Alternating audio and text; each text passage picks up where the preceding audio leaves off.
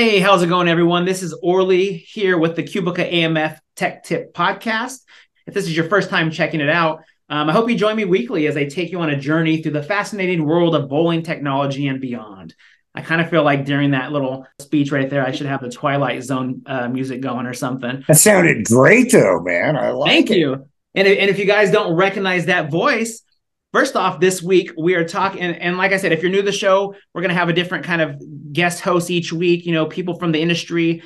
So this week we are talking about choosing the correct lane pattern. And when I was going to go into doing this show, I'm searching around, who can I get? I'm asking people, and everyone kept coming back to the same person. So I think I got the man that we all want to talk to and hear from. We have Don Agent on with us, Director of Technical Support and Education with Kegel. Don, welcome to the show.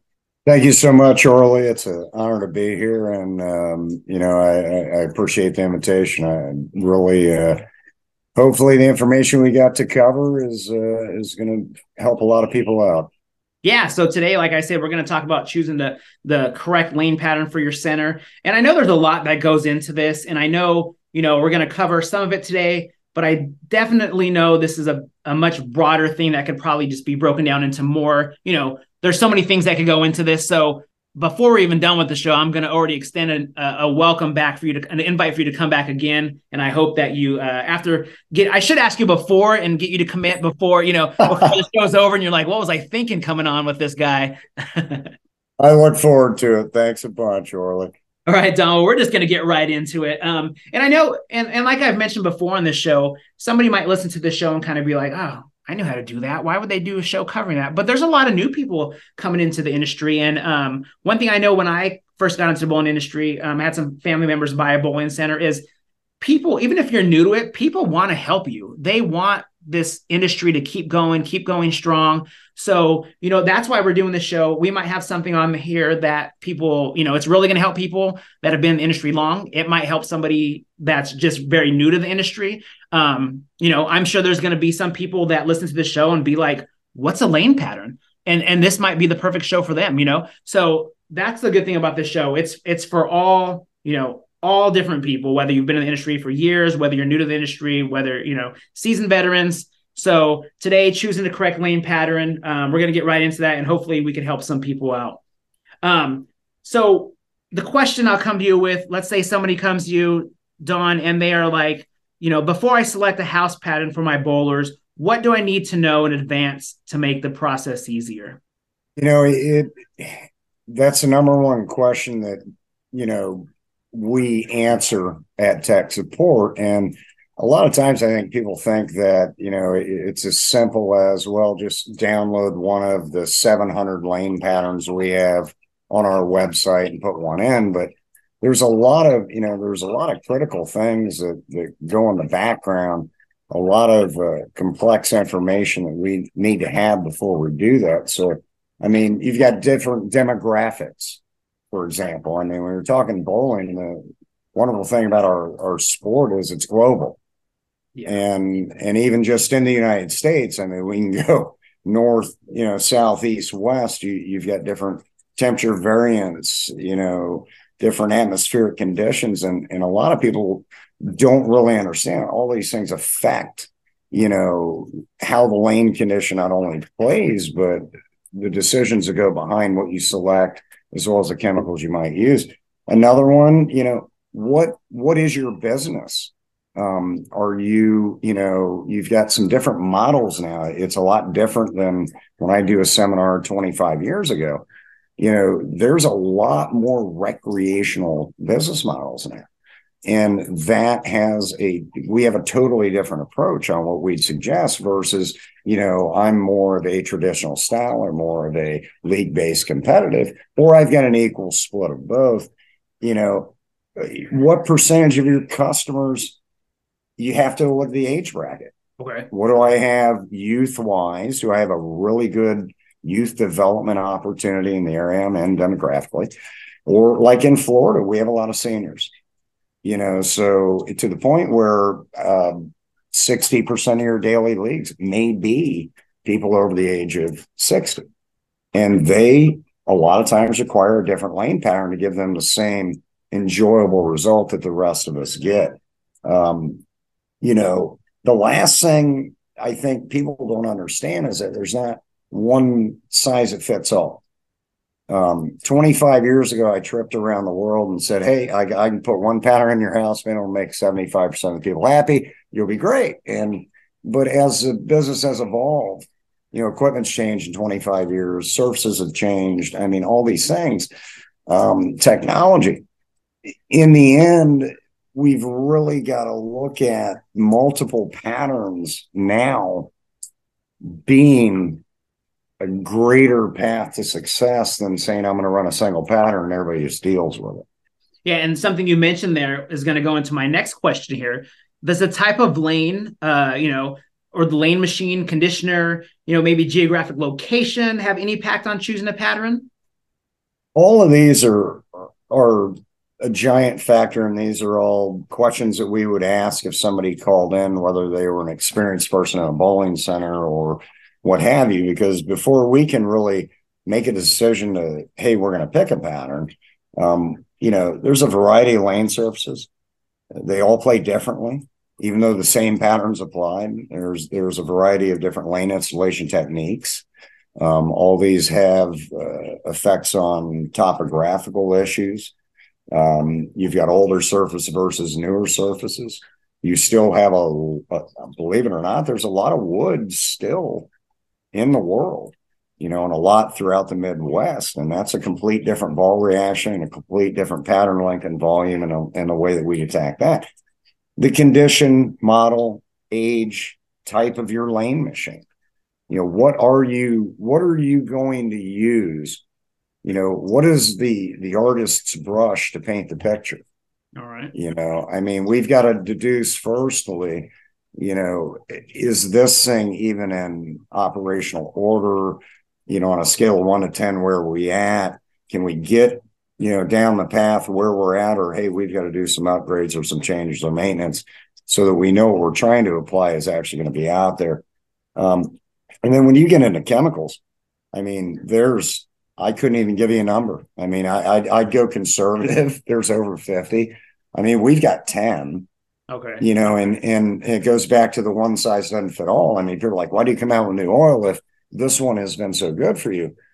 Because that person that is in that bowling center in Cheyenne, Wyoming, on 50-year wooden lanes in a town of 1,200, has a different clientele and different need than somebody does at South Point, in Las Vegas. And so those are huge things that we will all obviously take into consideration before we'll pick the pattern going forward as well. All right. And how about, temperature and topography? Is this a factor on the bowling center level versus like a professional level? Honestly, topography is the number one factor on why lanes play differently, though the same pattern was applied. Okay. Temperature has a whole nother factor as well. And this kind of gets into touching into geographical areas. We get a lot of calls where somebody up in Michigan says, man, they're playing tighter, they're hooking less. I got less back ends. It's, December. I just shoveled my truck out with snow, and all these things obviously do have an effect. So we take that into consideration. But topography, when you're dealing with lane conditions from the house condition standpoint, we'll go recreational bowler to, semi-competitive league. We'll say like a 4-to-1 to 9-to-1 ratio, which is another topic. But when you're getting into that, a lot of times the length of the pattern and the depth and the blending and structure of the pattern can mask some of those topographical demons that would pop out when you start flattening it down and you start getting below, honestly, 3-to-1. I said 4-to-9, but you start getting down, 3.5, 3-to-1, then you start finding the differences in the pairs. And for those that on the bowling side, which I was, and a lot of us at Kegel were, before we had this knowledge on the industry side, we were like, that lane machine had a problem, man, 7 and 8s, completely different. Well, if I put a 19-to-1 house pattern ratio on there and dead blocked it, you wouldn't find a difference between the house. But if I flatten that out to a degree where you had to repeat shots and I took your area away, then you are going to notice more. I don't look at a bowling center as a bowling center, okay, like a 32 lane bowling center. I look at it as 32 bowling centers. That's how I look at it as a lanesman. The effects of temperature, when you go back 20 plus years, it was more critical than it is now. And I'm not just going to speak on behalf of Kegel. I'm going to speak on behalf of the industry. Technologies have improved all the way around. Chemically, additives that we're all able to use and try to create all these things. We're constantly chasing depth, durability, longevity of a lane pattern, fairness, blendability, the ability to clean.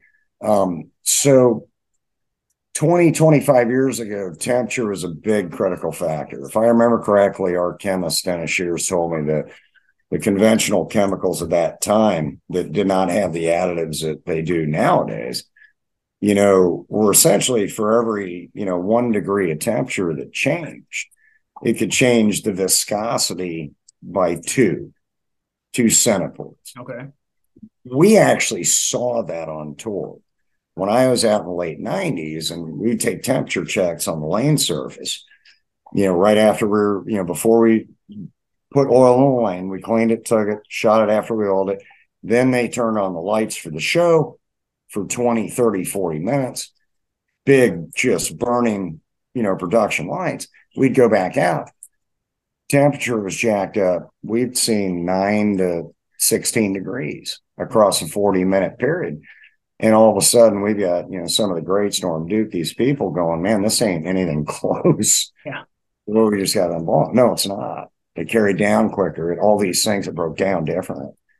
So 72 degrees is really honestly, that's what chemicals in our industry are manufactured to be the most stable at. 72 degrees Fahrenheit. Unfortunately, I don't have the Celsius. But that is where viscosity will remain true. Even today, that we have additives that reduce that.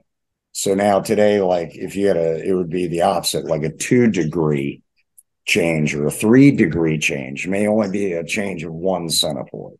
Okay. That 10-degree change all of a sudden in that much, 45 to 48 viscosity isn't a whole lot. Going from 30 to 40 or 30 to 42, there's some different feelings there. It's in the age of the surfaces, we got to be honest with ourselves. What do we have? Or are we trying to, achieve the unattainable? I mean, if you've got a, 25, 30-year-old lane surface, though it may look shiny, it may look fine, there are things that have happened to that surface over time that there's no amount of oil, there's no amount of lane machine technology that's going to fix that problem. So you also have to identify, do I have a problem internally that I have to correct first? And some of the synthetic, one particular brand that I personally have what we called screened and polished was, Brunswick lanes, the older lanes. You could go over that with a procedure with a buffer, and it would literally tame the track down. And that was due to a composition of how the lane was put together, that you could almost basically polish it back off a little bit to where you could reduce the oil. But you can't do that with everything. And even then, there's a point where when it's beyond a certain age, it is what it is. Well, Don, I appreciate your time today. I appreciate you taking the time to come here because I know you're a busy man. And like I said, I can already tell you have so much knowledge, and we probably just broke the ice when it came to how much there is to talk about these kind of things. So I definitely want you back on the show. I hope you agree to come back so we could talk about this a little more. I'd love to, because I think we can, in a couple more segments, go to the next step. Now that we've gathered all this information we just talked about, now what is the next step? And we can help plot that out. And we just, on behalf of Kegel, we're thrilled to obviously be a part of anything educational for our great sport. And, we are just happy and hope, people tune in. And if you've got questions, we're an open resource. There's no cost. 1-800-280-2695. If you got a question on anything, give us a call. I mean, our tech support is always available for people. New, old, existing, doesn't matter. Awesome. Well, we appreciate your time. And for anyone that's maybe new to listening today, make sure to go check out the past episodes we have. And until next time on the Cubicle AMF Tech Tip Podcast, we appreciate it. And we will see you all soon. Take care.